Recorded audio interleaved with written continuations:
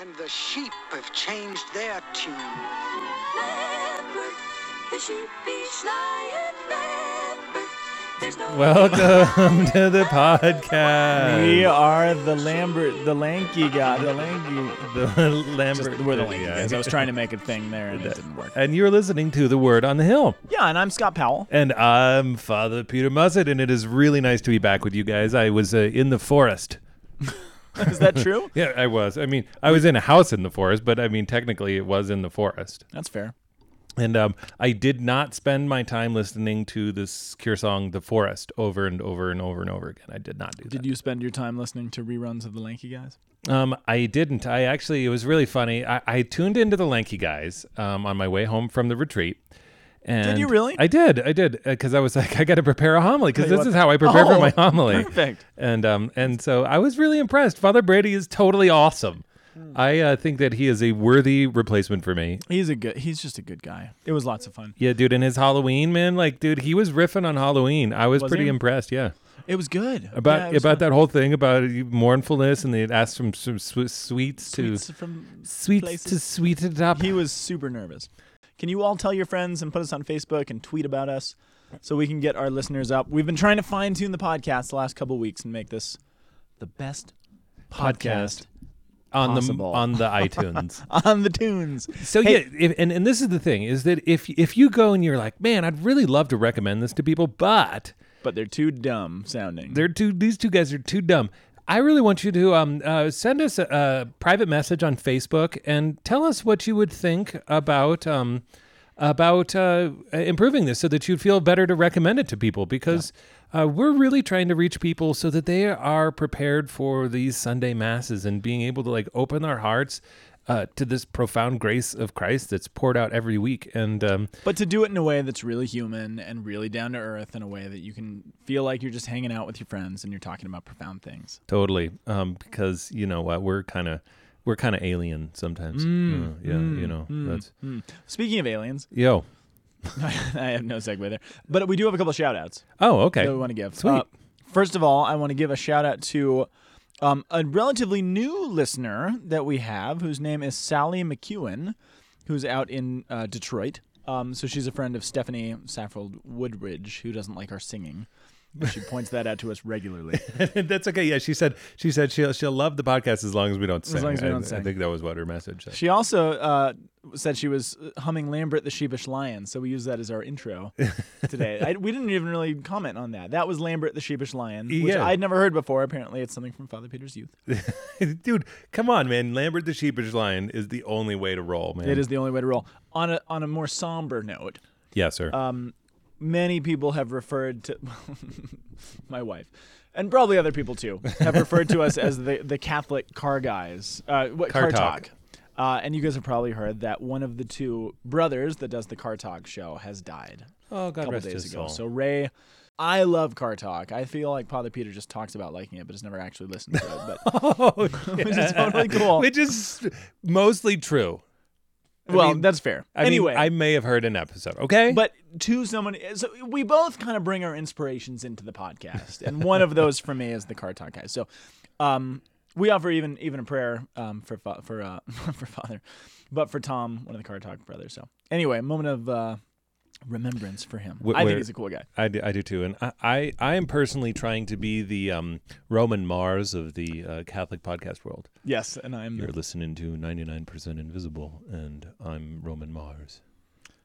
Actually, you're listening to the Lanky Guys, and I'm Father Peter. I was trying to think of how I could do an Ira Glass impression, but I can't. Dude, Ira Glass has this nasally thing going on, and I was talking to somebody, and they were like, "Oh, you know what? This American Life would be great, except for that Ira Glass guy sounds horrible." Seriously? Yeah, and I was like, "That's a tough break." I just didn't even know how to respond to that. Lanky Guys would be awesome if it wasn't for those ridiculous Father Peter and Scott. I mean, absolutely.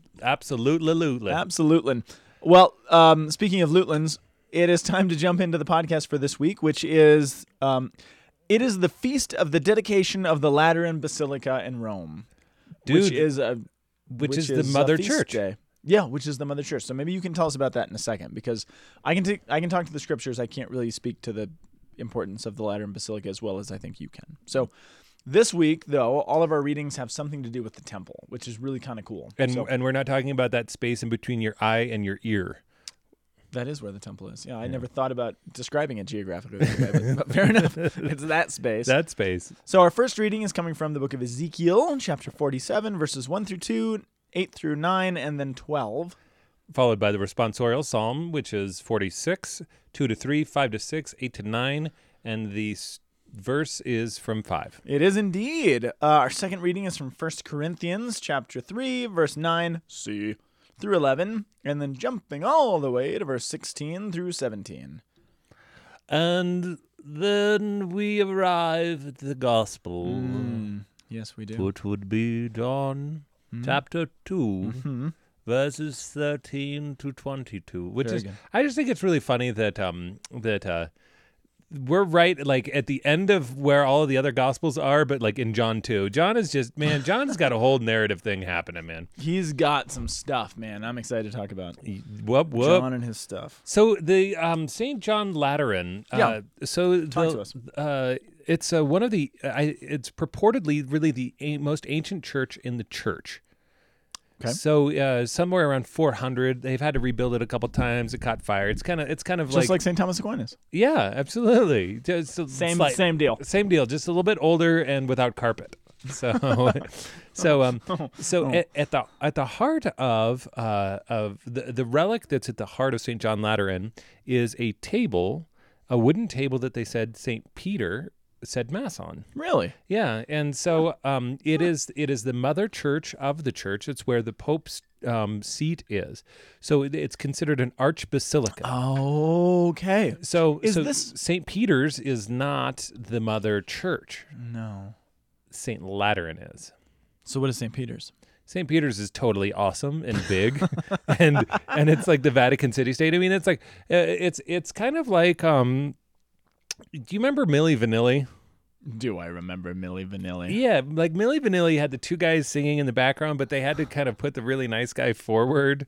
You know, like that's kind of what St. Peter's is. It's kind of the Milli Vanilli of the church world. I guarantee that has never been explained that way in the 2,000-year history of our church. Yeah. So well done, Father Peter, Hey, breaking new ground breaking new ground. theologically. But so St. John Lateran is it was for the Lateran family. It was donated to So it's them. the Pope's cathedral. It's where the Pope's chair is. So the Yes. Pope, of course, is the Bishop of Rome. Yes, And the Bishop of Rome is the one who is the head over all the bishops. So first among equals. Yep. Yeah. So as every archbishop or bishop has a seat in a cathedral somewhere.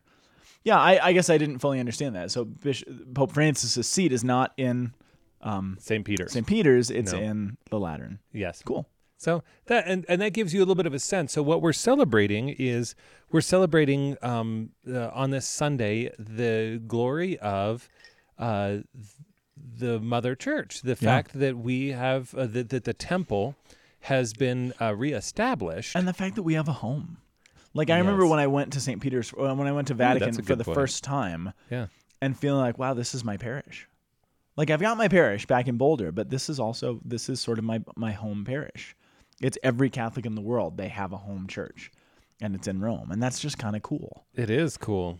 It is Because we like a sense of place. Human beings need place. Right? absolutely, and the fact that the architectural style is Baroque just rocks my socks because I really love the Baroque. You got to go for Baroque. Come on, that's trying to think of something better. That's filled of necessity. So what you're going to be hearing today is a meditation really on the temple and what is the temple and how do we get to it and what does it mean to have home and how many cubits is it?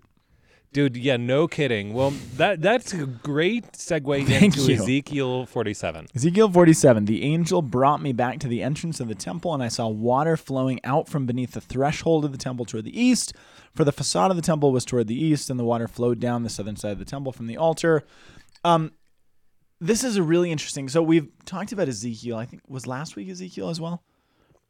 We had Ezekiel really recently, and I can't remember exactly when. But the schema, no, last week was wisdom. I think it was the one before that.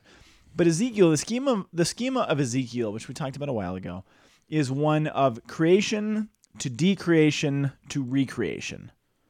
Creation to decreation to recreation. Make sense? Yeah. So it begins by talking about the people of Israel and who they are and who they're supposed to be. Ezekiel is the one who witnesses the fall of Jerusalem and the destruction of the temple. Remember, Ezekiel was the one who had that weird vision. So he was in Jerusalem when Babylon came in, began to take down the city, and he was taken in one of the first rounds of exiles because he was skilled and he was talented. He was a priest. It was of the aristocracy. So they took him off to exile, and then he had a vision where he saw Jerusalem destroyed, but he saw it from Babylon. And one of the things that he sees, it's in chapters 10 and 11, is so here's what's going on in Jerusalem in the time that Babylon is attacking. Nobody seemed to think that this was that big of a problem. Remember, the prophets had been warning them, Jeremiah, Isaiah, everybody had been saying, look, you have to change your act. You have to turn around because there is punishment coming unless you repent. And the response of everyone was, well, yeah, but I bet this Babylon thing is all going to blow over pretty soon. It's really not that big of a deal. There were actually false prophets that Jeremiah tells us about that were going around saying, no, don't listen to these guys. They're wrong. This isn't a big deal. You have God on your side. He's always going to protect you. We have the temple, for Pete's sake, and in the temple dwells the very presence of God. So if God's presence is in the temple, how on earth could a foreign nation come and destroy it? There's no way, because they'd have to rip God's presence out of it, and they could never do that. So basically everyone decided, look, we're fine. Everything's okay. Ezekiel and Jeremiah and all these guys, they're kind of wacko, and they're overreacting. Does that make sense? Yes, of course. So, of course, Ezekiel sees this vision of God's presence, which they thought was their reason for being protected. He sees God's presence get up, leave, and go out of the east gate of the temple and go dwell on the Mount of Olives. And everyone's like, uh-oh.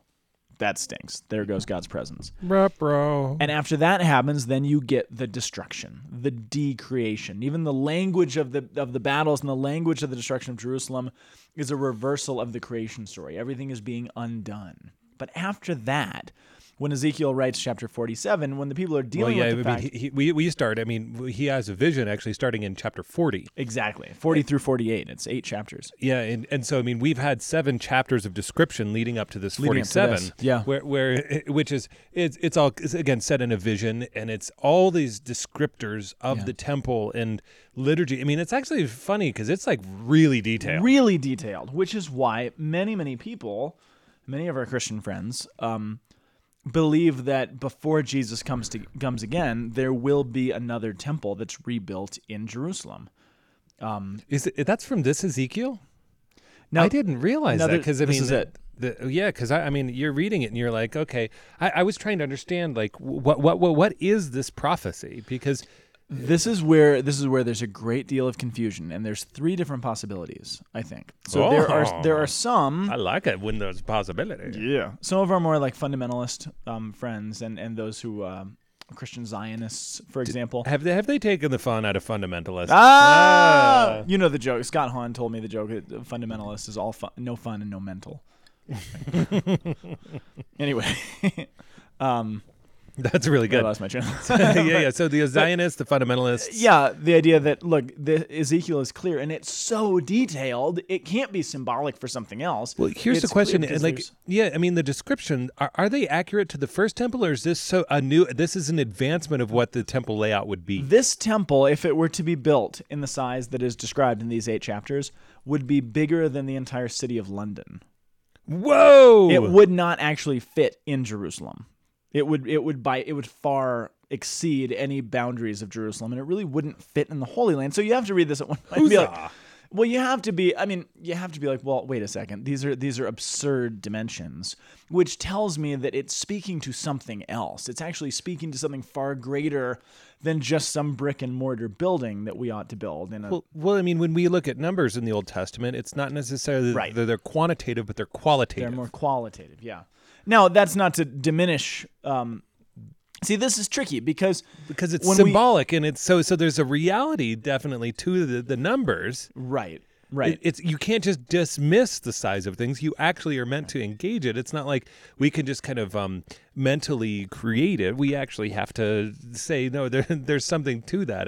Imagining something that big. Sorry, I just totally cut you off. No, not at all. This is sort of why I've been struggling all morning, is to try to find how to. What do you do with this? Because it's not easily just being like, okay, well, good. There's this description. It's just symbolic, so we don't have to think about it anymore and just move on. Land, yeah. It's not Fantasyland. And again, the fact that there are so many details tells you there's something of import here. Part of what it's saying, part of the reason that there's so many details for 8 chapters drawn out with every single bit, I think is an effort to try to show, like, look at how utterly important the liturgical life of Israel is. That this isn't just a side note. It's not just, and then there'll be another temple someday and it'll be glorious, the end. It's so detailed to show the great importance of this gathering place and this assembly and the liturgical life that it represents and everything else that the faith encompasses. It's not a side note. It's not this incidental. Does that make sense? Totally. So the details matter, not necessarily that there will be, literally a brick wall that's 40 miles long. I don't think that's necessarily what it's getting at. But these numbers represent something. Again, we don't want to get into the trap of saying, well, okay, because they're symbolic and they're sort of figurative, it means it's like fairy tale language. No, it's not fairy tale language. It's figurative language, which it means it represents something true and profound. Figures. This is, but Catholics do believe in a literal reading of the Bible.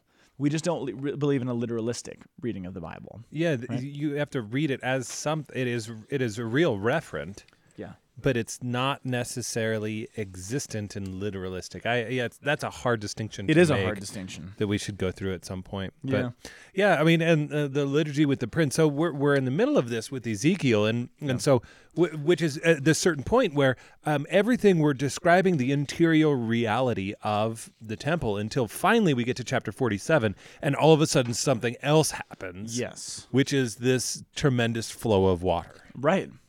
From where? What I'm seeing is it's flowing out of the heart of the temple, the threshold, the foundations, like you said, right? The foundation of it is what's going on here. It's flowing out of the heart of the temple. And of course, what is this a reference to? The heart of Christ. Right. When do we see water flowing out of the heart of another temple in the New Testament? Whoa. Yeah, see, so this is pointing ahead, and it's actually... I mean, crucifixion, for those of you who are not... Right, sorry. Needed it spelled out. I was just kind of marveling. And that's in John, ironically, which is where our gospel comes from. But it's only John who points out that this water flowed out of the side, coming from the heart of Jesus, who declared himself a new temple. And we'll get to more temple references to Jesus in the gospel. But I mean, here's the bottom line. There's 2 things I want to say. Number one, just to spell it out, what the traditional Catholic understanding of this is that, yes, there is going to be... So again, Ezekiel's writing in a time when they've just watched their temple be destroyed. They're looking forward to a time when God is going to restore their fortunes, when he's going to... Remember, this actually comes just after Ezekiel's vision of the Valley of the Dry Bones. Remember that whole thing? Where he sees literally bones and bodies coming back to life. So it's saying that, look, when God restores everything, you're going to know what to look for, because you're going to see bodies coming back from the dead. Israel will be restored, and it will be like a person coming back to life. And on top of that, there's going to be this glorious new temple. So where do we see people coming back to life and a glorious temple with water flowing out of its heart? I mean, all of this is pointing to Jesus, right? So is there a literal temple that's going to show up when God chooses to reconcile all things back to himself? Yes, absolutely. But the temple is the temple of Jesus' own body, which I tried to dig it up today and I couldn't find it. I once, a long time ago, saw an article that was making an attempt, and I don't remember if it was good or not, but it was making an attempt to try to find symbolic connections between each of these parts of the temple in Ezekiel and parts of the human body. Oh. And that you can actually translate these measurements into different things in the body and all sorts of stuff. And I remember reading it years ago and being really fascinated by it. Gosh, it makes me think that all of a sudden I'm conceiving of Jesus' body as the TARDIS from Doctor Who. Is that the phone booth? Yeah, that's the phone booth that you walk in. That's the spaceship that's like bigger on the inside. That like if you were to actually like see into Christ, then you would actually see bigger than you would actually see had the heavenly Jerusalem. Last year, I was in the BBC studios in England, and I sat in the TARDIS in their lobby, and I took a picture of myself, and I sent it to you, but it never went through. Oh, you have to send it to me again. I'll have to send it to you again. I need Scott in the TARDIS because could the TARDIS be the temple? Oh my gosh, it's actually an image for Christ. This is bad. Okay, this is a bad road. Yeah. Do you know what else is being what else? Okay, so I see 2 major passages from Scripture being foreshadowed in this Ezekiel passage. Number one is all the references to Christ, and especially the water coming out of the heart of Christ, who is the new temple. But there's also a reference to something else in the Bible that's going to come in the New Testament. Do you know what it is? I mean, is it in relationship to our psalm? Oh. No, I think the Psalm is a part of it. Something in the New Testament, though. No, When else do we hear about an eschatological temple in the New Testament? I mean, Revelation 11. Revelation. Yeah, something like that. 21, 22. 21, 22. Yeah. Now, here's what I want to point out about that. Now, and again, this connection... I mean, take it for what you will. this is the thing: is that the person who's giving the image is actually the same in both Revelation and this. And John. Wait. In what? In Revelation and then chapter 40 here. I mean, it's an angel. Yeah, the description is actually really intense. Yes. Sorry, I understand. Yes, totally. Yeah, like how does it go? Let me get back there for a second. Just as we're dealing with Revelation 21. Yeah, Revelation 21 in relationship to this. In relationship to this. So there's one big difference in Revelation 21 and this. Do you know what the major difference between the scene here in Ezekiel and the scene in Revelation is? It's kind of a trick question. Well, hold on. He says, he brought me there a man whose appearance was like bronze, and with a linen cord. Had a nice tan. He was bronzed. You are absurd, dude. Hey. And a measuring reed in his hand, and he was standing in the gateway, and so okay, never mind. But yeah, no, you're right. Actually, I mean, he goes on to measure, and there's measurements. It's all totally parallel. With what's going on here? You're absolutely right. I do not know the answer to your question. There's one thing that Ezekiel has that Revelation doesn't. Which sounds like a trick. Well, it's gonna come off like a trick question. I don't know. What's the most important thing that's mentioned in Ezekiel? The altar. No. What's the altar inside of? Temple. Guess what's not in Revelation? The temple? There's no temple in Revelation. So you get the same image, you get the same scene, you get the same parallels, and we're told that there is this city, the heavenly Jerusalem, that descends down to earth. And it talks about a river that flows through the center of it. And remember, the river is giving life, and it gets deeper, and there's trees blooming on each side of it. And it actually says, this is in chapter 21... verse 22, it says, this is John, and I saw no temple in the city, for its temple is the Lord God, the Almighty, and the Lamb. And the city had no need for the sun or the moon to shine upon it, for the glory of God was its light, and its lamp is the Lamb. By its light all the nations shall walk, and it goes on, etc., etc. Now, here's the thing about the city. So Ezekiel sees a vision of a temple that is of absurd proportions. John, in Revelation, sees a vision of a city, which also has sort of absurd proportions. And a couple chapters before, John was told to measure out the city for judgment. And he goes and he measures the city, and I made a note of this, and I'm even a little bit confused by it. Yeah, this was back it's in verse 15, actually, so it's a couple of verses before. But if you read it carefully, the city is 4 square. So it's a giant cube. Which matches the altar.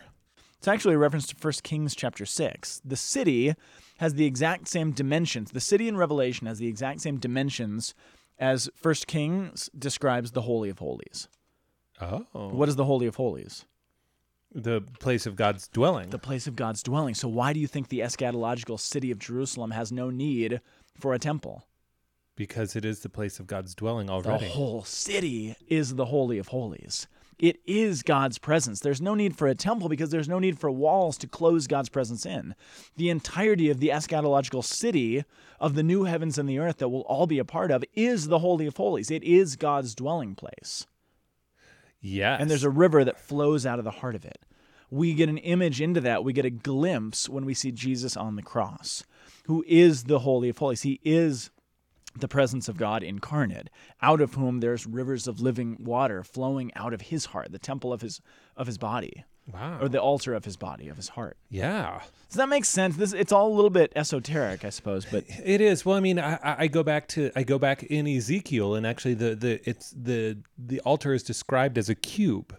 So we actually have. Is it? And maybe I just missed that, but that's perfect if that's true. Yeah. So what happens that's awesome. is the all, and that's actually where in the contemporary church we actually reverence the altar as we would reverence Christ. That's why the priest, when he goes, he kisses the altar. Kisses the altar because he's kissing Christ when he comes in and when he leaves. It's that profound gesture, Wow. but it's God's dwelling because what is Christ's body but the altar to where he offers his body is the temple, is the place of presence, is the offering, is the altar. Nice. Yeah. And so Wow, that's cool. And the place of dwelling, which is like there's a lot of mystical stuff happening. There's a lot of mystical stuff happening here. That's really very beautiful. Yeah. Which I feel like for some reason we need to get to the psalm then. Okay, let's get to the psalm. So Psalm 46. At face value, it makes sense why we would have this. The waters of the river gladden the city of God, the holy dwelling of the Most High. The waters of the river gladden the city of God. I mean, you can even see the foreshadowings, the echoes of Revelation in here. Yeah. God is our refuge and our strength and ever-present help in distress. Therefore we fear not, though the earth may be shaken, the mountains plunge into the depths of the sea. It's ironic because this psalm is speaking back into the history that Ezekiel is writing, where their temple was torn down and shaken. It's ironic that the psalm says, therefore we fear not, though the earth be shaken and the mountains plunged in the depths of the sea. For them, the temple being destroyed was like their world crumbling and being thrown into the sea. And the psalm is saying, even if that should happen, do not be afraid. Why? Because in my opinion, the passage from Ezekiel is not pointing to some other building that can be shaken down and destroyed and thrown into a sea. It's pointing to a temple that's not made with human hands, that no human hand can actually destroy. Even if they do destroy it, it pops back from the dead. And rivers flow out of it. Therefore, our hearts should not be shaken, which is exactly what the psalm is saying.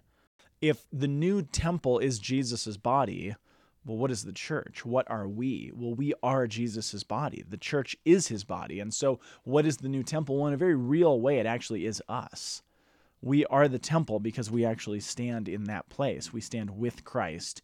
And just as he is the temple, so we are the temple as well. And just as the temple of his body was destroyed and then rose again in hope and in fulfillment of the Father's plan, so too when we get beat up and destroyed, we have hope of our own resurrection as well. So this isn't the reason I point that out is that I think it's easy to read through these readings and think about the temple and the Lateran Basilica and all this stuff and think in terms of very distant, kind of far off things that are out there outside of myself. There's a beautiful building over here. There was this great building that existed thousands of years ago that I never saw.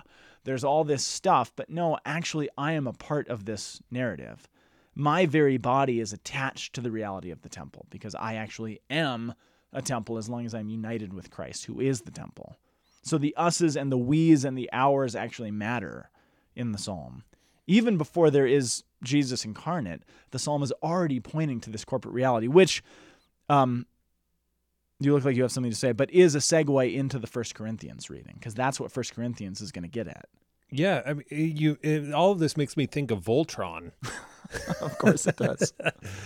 Well, I mean, as you're, because like Voltron, man, they all assemble like they're like divergent robots, and then they like get put together, and they're like one. There's no way I could ever be able to predict the things that are going to come out of your mouth at any given time. Well, I just am such a child of pop culture. So, what's cool is that as you're talking, like. You say, oh, we have hope that we will rise with him. Brother, we have been baptized. We have already risen with him. Right. And that we are already Rosencrantz. Yes. That we've already risen with him. Yeah.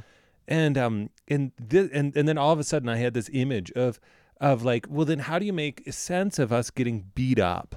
How do you make sense of all of these things? And then I think about what if we really were like a part of his body, the singular blows of the passion, that in some ways they inflict us because that in some ways Jesus is in his body. It's a metimony. A metimony is a grammatical structure that, or a synecdoche is a more specific subset of metimony. Yes, Schenectady. Oh yeah, but a synecdoche, which is the part describes the whole. Okay. Yeah. So what happens is that we being brought into the temple being actually incorporated into the temple. I mean, that's like the visions of the temple coming down. It talks about all the foundation stones and how we're a temple built of living stones. And that there's a lot of description about what the floor is. It's this like transparent gold. Wow. And these carnelians and all these 12 foundation stones that build it up.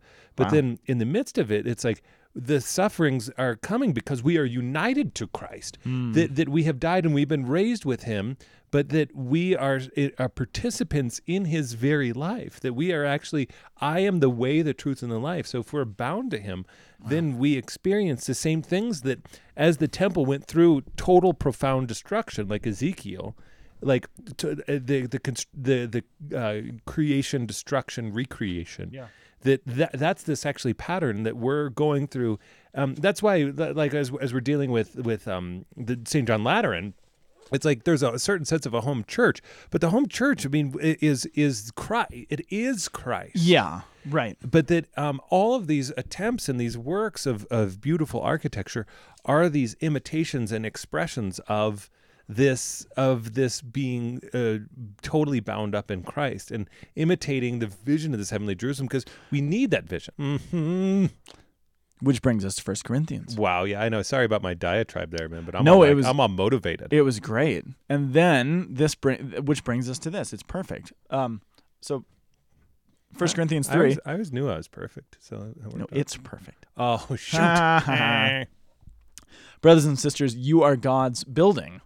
Isn't that great? You are literally God's temple. You are God's building according to the grace of God given to me. Like a wise master builder, I laid a foundation, and another one is building upon it. Each one must be careful how he builds upon it, for no one can lay a foundation other than the one that is there, namely Jesus Christ. This is one of those weird readings that we get that jumps and skips a whole big chunk. Do you know what this passage skips? Skip-to-loo, my darling, skip-to-loo. I do not know. And it's okay. I don't fault the church because it's a big theological concept that it just jumps right over, which we don't have time liturgically to get into, but it jumps over the concept of purgatory. This is actually one of the most, this is the clearest scriptural reference for the notion of purgatory. Whoa. Showing up in chapter 3. So here's what's going on. Paul is dealing with this church in Corinth who are struggling with a whole lot of things. They're basically, Corinth's main struggle is that they've become a personality cult, right? So there's Christians that are saying, well, I'm a better Christian because I follow Peter, or I'm better because I follow Paul, or I'm better because I follow Apollos, or I'm better because I follow Christ. And Paul says, you're even putting Christ into the same category as us. No, it's not about personalities. You're not a better Christian because Archbishop Chaput baptized your kids than if Father Peter did. You know, I mean, that's not how it works. We're not Christianity is a personality cult, but it's only one personality that we're supposed to be rallied around. And so what Paul is saying here is that, okay, so here's the deal. God is building a church among you in Corinth. He says, you are the church. You are God's building according to the grace. Like a skilled master builder, I laid a foundation. Now, who's a skilled master builder? I mean, Joseph of Nazareth. Who? I'm just messing with you, dog. Oh. Jesus is a master builder. No, Jesus is. Oh, I missed a piece. So one of the main things that Paul will talk about in the letter to the Corinthians is the idea of wisdom and how their wisdom, or at least their perceived wisdom, because remember, they're the next door neighbors to Athens, where they have people like Plato and Socrates and Aristotle. They love abstractions versus symbolic stuff. They do, but the Corinth are they're all not as good at it as everybody else. So they want to be the big, important, wise philosophers. Like Athens, but they're not. And so they're big on their wisdom, but their wisdom isn't getting them anywhere. So Paul's going to constantly mock them for that. So if you're already thinking about wisdom, and then you hear about a skilled master builder who laid a foundation, what Old Testament figure is going to jump to your head? Who's somebody wise who built something? Yeah, Solomon. Wise Solomon who built the temple. So he's got their minds going this direction about wisdom and Solomon and a temple. He's like, I was like that. I laid a foundation and another's building upon it. In other words, Paul says, I founded the church in Corinth, and that was great. But then I left. And it wasn't about me because somebody else took my place. And then another pastor came in, and he's building upon the foundation that I laid. And then another one's going to build upon it. And that's fine because it's not about me. It's not about our building. It's not about ourselves. Somebody else is building upon it, but each one must be careful how he builds upon it. For no one can lay a foundation other than the one that's already there, Jesus Christ. I laid the foundation. You guys are blowing it. And there's a lot of teachers that are coming. They're trying to pile a bunch of snot on top of the foundation that I laid. The foundation's secure. The foundation is Jesus, but you got to be really careful how you build upon that foundation. What he does in the intervening verses is basically say, he gives an argument for purgatory. Basically, he says there's going to come a day when God comes to judge all of you, and he's going to judge the things that you've built upon that foundation. If the foundation is secure and you've built upon it with wood and hay and stubble, then all the stuff that's not supposed to be there will be burned away. It will be purged with fire, even though you will be saved if your foundation is secure. If the foundation's not there, it doesn't matter what you build upon it. But if you have the foundation of Jesus, if you have this foundation and you build crap on it, then that stuff needs to be burned away. And it will, although you will still be saved. And again, there's lots more we could say about this in terms of the idea of purgatory. That what is purgatory? It's simply a purgation that when we stand before God, we can't bring any of the imperfections that we had in this life. So God, in his great love and mercy, is going to burn all that stuff away so that we can be pure before him. So that's what Paul is basically describing here. But what he ends in saying, he ends this thought by saying, do you not know that you are the temple of God? It's not about the building. It's not about your pastor. It's not about all these people. It's you, because Christ has actually done this. Because why? And the Spirit of God dwells within you. So, and now I think he's aiming this at the teachers who are causing a lot of harm in Corinth. If anyone destroys God's temple, I will destroy that person. For the temple of God, which you are, is holy. So what is he saying? If you mislead people in the church, if you destroy the foundation, if you take people the wrong direction, that is God's temple. And you are basically like Babylon or Rome, who destroyed the temple of God and made themselves the enemy of the people of God. Do you want to do that? No. Everyone's like, no, I don't want to do it. Don't want to do it. Not gonna happen. But it's beautiful because it's saying, again, going back to the Old Testament, it's not about this big stone, beautiful building. It's about the people that God has actually put in front of you. They're more valuable than the biggest, most beautiful building in the Middle East that you could possibly build. It's not that. That's not the point. Because it is Christ. I mean, it's also not the idea that the kind of New Age-ier idea that, well, we're all divine and we all have God, and that's why we're all. No, we are God's temple because we're united to Jesus, who is the temple. And my being united to him and his spirit which lives in me is what allows me to be his temple. So then we have to be very careful with the temples that we interact with every day. And if you destroy one, then you're going to be in big trouble. Time's going to get real hard. Does that make sense? Yeah. Yeah. So it fits. I think it fits nicely. Well done. So let's get into John. Let's do that. El Juan de dos, 13 a 12. Very good. You can tell my Spanish teachers really loved me. No, dos is 22. Dos, that's how we go. Okay. This is weird. There's some weird stuff going on here. Cleanse. Here's the problem. In the Synoptic Gospels, so how Matthew, you Mark, cleanse and Luke. You know how you cleanse a temple? Oh my gosh, how? This sounds like Laffy Taffy. Yeah, I was going to say lots of jalapenos, but that's just that was not okay, was it? No. Sorry. Well, anyway. No, there's a problem, though.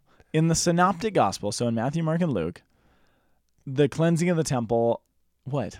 Just say it. No, I'm just looking at you. I'm still smiling at my stupid joke. In the Synoptic Gospels, the cleansing of the temple happens at the end of the Gospels. Well, I know, but that's what I said at the beginning of this. I was like, dude, we started at like versicle 2.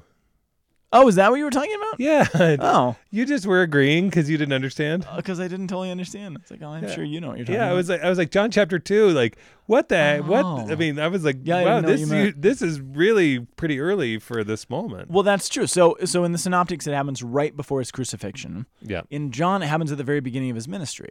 So the question is, which one is it?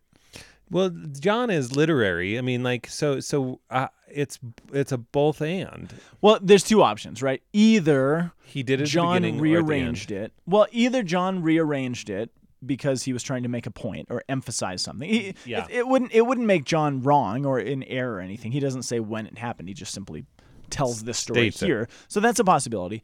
The other possibility is that Jesus actually does this twice. which I think is the much more likely possibility because I think the scenes are slightly different. Here's why I think he does it twice.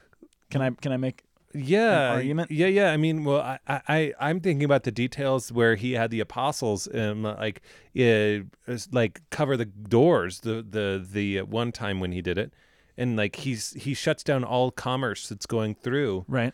Whereas this time it just sounds kind of more like they're not getting it. He's doing some stuff, and they're like, dude, okay, yeah, make the argument because this is a revolutionary idea, kind of like your brain, dude. Oh, nice. So we just finished the marriage at Cana, right? The wedding at Cana. Okay. That just happened. And then we're told that it's the Passover time. So because it's Passover time, they go up to Jerusalem, and then he finds all this. Now it's in, let's see. Is it actually in this one? Yeah. Okay, so the Passover for the Jews was near, so Jesus went to Jerusalem. He found in the temple those who were sold oxen and sheep and doves, as well as the money changers. He made a whip out of cords. He drove them all out with his whip, which is rough. Dude, he was singing the Devo song. Yeah. Dun, dun, dun, dun, dun, dun, dun. Whip it good. There it is. And the sheep and oxen, he spilled the money changers. And those who sold doves, he said, take these out of here. Stop making my father's house a marketplace. His disciples recalled the words of Scripture, zeal for your house will consume me. At this, the Jews answered and said to him, what sign can you show us for doing this? The first thing I think is interesting is that in the Synoptic Gospels, when he does it at the time of his crucifixion, he does this and people are furious. And he actually winds up at the cross very, very shortly after. Yes. Here in John, he does this big, profound act, and everyone's like, okay, so what are you trying to say, right? They get that he's doing some sort of a symbolic action. And they're like, okay, so what sign are you going to show us for this? Like, okay, what are you getting at here? So you get the idea that they're expecting something. In the Synoptics, they're kind of at their last straw. They're like, nope, this isn't going to happen. Yeah. So that's something. But it says after this, the Jews answered, okay, what sign? Jesus said to them, destroy this temple, and in 3 days I will raise it up. And then the Jews said, this temple has been under construction for 46 years. Now, that's the moneymaker. That's where we learn everything we need to know. So 46 years. Herod started the temple renovation. So we know, historically, Herod started renovating the temple in 19 BC. Right? So if Herod began his renovations on the temple in 19 BC, this would be 46 years after that. So can you do quick math? No, what you do the year math would for that? me. So that would land you in the year 27 AD, Oh. which is at the beginning or the end of Jesus' ministry. Beginning. Yeah, it's at the beginning. So it's not his crucifixion year, for sure. If it's been under construction for 46 years, if it started in the year 19 BC, if Jesus is going to be crucified for a couple more years, then it actually has to be at the beginning of his ministry. So either the synoptic writers rearranged it and put it in a different place, or he actually did do this twice, which I think is very likely, which is also why, I mean, think about it. When John's gospel has Jesus showing up in Jerusalem a few times and doing pretty intense things every time, in the synoptics, when Jesus shows up in Jerusalem, he seems to be pretty well known there. People know who he is. They're freaked out by him. They're worried about him. They're watching him closely. He's not just another person claiming to be Messiah. Everybody's claiming to be Messiah. There's thousands of people claiming to be Messiah. What sets Jesus apart? Well, it's the fact that this guy has been there before. He's cleansed the temple before. He's made these proclamations before. Now everybody's ready for it. And he goes to the cross in a couple days, in like 2 days after doing that, because he already did it a couple years prior. That's my theory. That's what I think is going on here. And also the things that Jesus says are actually different. Yeah, that's totally wild, man. It doesn't necessarily blow my mind. Well, it doesn't change the story, really. I mean, it doesn't change anything theologically, but it helps to make a little more sense of why Jesus is crucified when and where and how he is. Well, no, yeah, because this has been building. It changes Christ's pedagogy, is what it does. Totally does. Because at the beginning, you're saying, do we even know that he has followers in this moment? Well, we don't for sure. Well, the disciples were with him at Cana. We do know that. Oh, yeah. So the disciples were there. But look at what he says. When he does this, their response is, what signs do you have? That suggests to me that he hasn't done any signs yet. Because they're asking for signs. Oh, so what signs are you going to do? Yeah. So it suggests that maybe he hasn't done anything yet. And then he has the whole zeal, the disciple. Oh, yeah, he does have disciples, because remember the disciples then recalled the words. Nathaniel, yep. Zeal for your house will consume me. the other thing that's different from the Synoptic Gospels is that Jesus is specifically focusing on the marketplace ideal here. So in this, and we've talked about this before, I think. I mean, there was good reason for there to be money changers in the temple because you couldn't bring in coins that had Caesar's face on them because that would be a graven image. So you'd have to change out your coins. We talked about that a couple weeks ago, right? Absolutely, with the coin yeah. in the temple. So that's reasonable that there's money changers. It's reasonable that there's people who sold animals because the Old Testament required that if you offered an animal in sacrifice, it had to be pure and free of blemish and totally clean. If you're traveling from somewhere else in the empire, somewhere else in Palestine, you're on foot or you're on your donkey, your dove that was pristine and white when you started your 5-day journey from Tyre or wherever it is not going to be pristine by the time you get there 5 days later after being on dirty roads and camping on the side of the road and all this stuff, right? So the good sense in Jerusalem said, okay, well, we can have them buy them here. That's legitimate. Now, the problem was that they exploited the poor and that they charged incredible amounts for changing money, and they charged interest. And then I was reading an article in an academic journal about dove inflation the other day, Dove inflation. Dove inflation in the 21st century. The rabbis reported it. So that shows you what my life looks like. But anyway, so we know that there's corruption going on here. But the bigger problem here is that the Old Testament was clear that the temple was meant to be a house of prayer for all the nations. This is what Jesus says in Matthew. Scripture says, my Father's house is supposed to be a house of prayer for all the nations, but you've made it into a den of robbers. And the reality was, yes, it was supposed to be, this eschatology. So if there's somebody who's still thinking, do you remember when they came back to, so Jerusalem was destroyed. Ezekiel talks about that. They go off into exile. They come back under the Persians. They rebuild the temple. And you remember the books of Ezra and Nehemiah say that when they rebuilt the temple, all the older people just wept at the top of their lungs. Because it was no good compared to what it was before. Well, I wonder. So it's no good compared to what it was before. Yeah, that's true. But could it be that people also knew the prophecy of Ezekiel?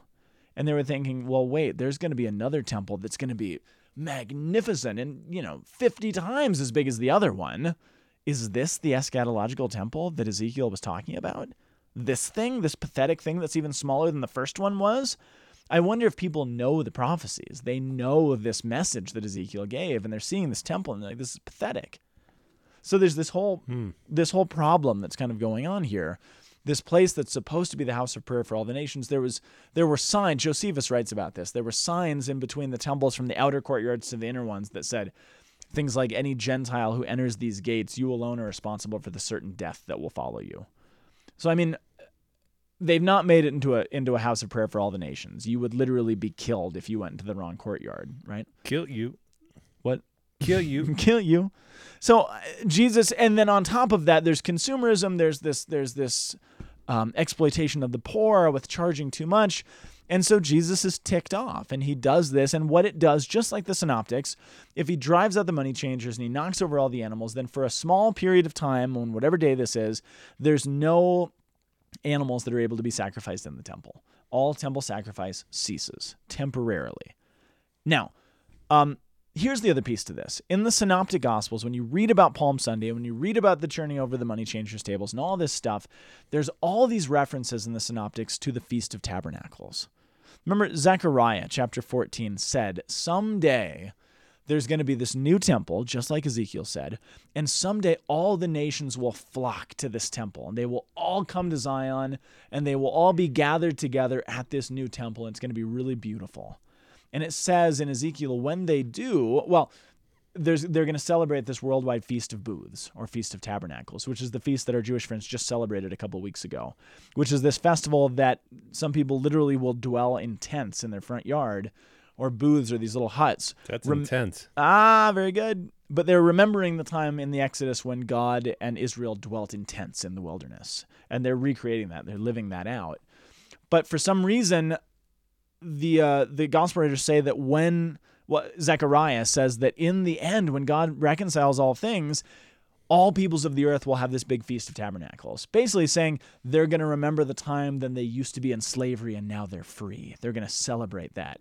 And the last line of Ezekiel, when it says all nations will gather to this new temple, they'll celebrate the Feast of Tabernacles, remembering their slavery and celebrating their freedom. The last line of Zechariah says, and there will be no trade in the temple. Wow. Period. What does Jesus say? What does John say as Jesus cleanses this? He drives out the traders. It's differently focused than the Synoptic Gospels, which is about the corruption, about keeping people out. This is about ending trade, pointing to this time of slavery that's actually going to come to the end when all nations will flock, not to the temple building in Jerusalem, but they'll flock to Jesus himself. And the first sign we see of that is this Roman centurion who's a non-Jew, he's a Gentile, he's a pagan, who's the first person in the Gospels to proclaim as he sees Jesus on the cross that surely this was the Son of God. The Gentile nations are now flocking to the new temple. And as he's doing that, there's water flowing out of the heart of Jesus as this Gentile is flocking to the new temple. Does that make sense? Yeah. Which is really is a really cool vision. Which is, that